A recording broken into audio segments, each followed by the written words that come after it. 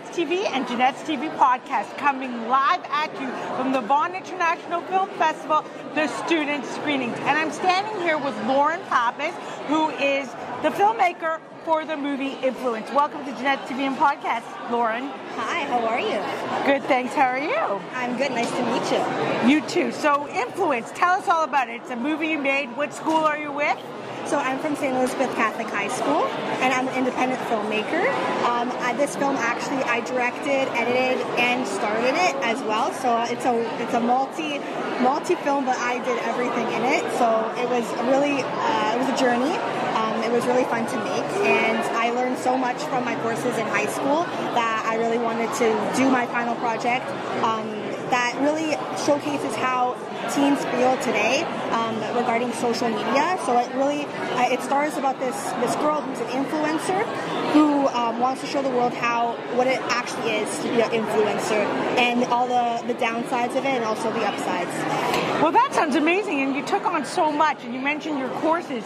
So what were your influences and your personal influences and your guides, like your teachers? How did they help you bring this project to life? Yes, so Dave Chang, my teacher that has taught me over the course of all my high school years in tech courses, really inspired me and pushed me to even make the film and even take the classes. So I owe it to him for sure. Now, so you're obviously dreaming of a career in filmmaking. And where do you hope that this will lead you, and how can the VFF, the Vaughan Film Festival, help guide you on your path? So filmmaking has always been a passion of mine, and I want to continue it for sure in the future. And I think it's a great way to meet new people and really showcase my work and my creative side to the world. Do you plan to go to LA, or do you? I know there's more incentives since I covered the Canadian Screen Actors Award. There's a lot of incentives driven by Ryan Reynolds to get filming in Canada going higher and higher. Do you see that you will have a future here, or do you see yourself leaving for LA? I do want to stay in Toronto, but in the future you never know what's going to happen. So if I end up in LA, that's what happens. But I'm going to focus in Toronto right now. And how did you get to VFF tonight? I came with my family, so my support system always, and yeah. No, but I meant also, like, how were you able to get your film in this festival? What was the process? So through my class at school, my teacher, Mr. Chang, really pushed our film, so our final project, to be applied to the Vaughan Film Festival. And from there, it got selected, and that's how I am here today.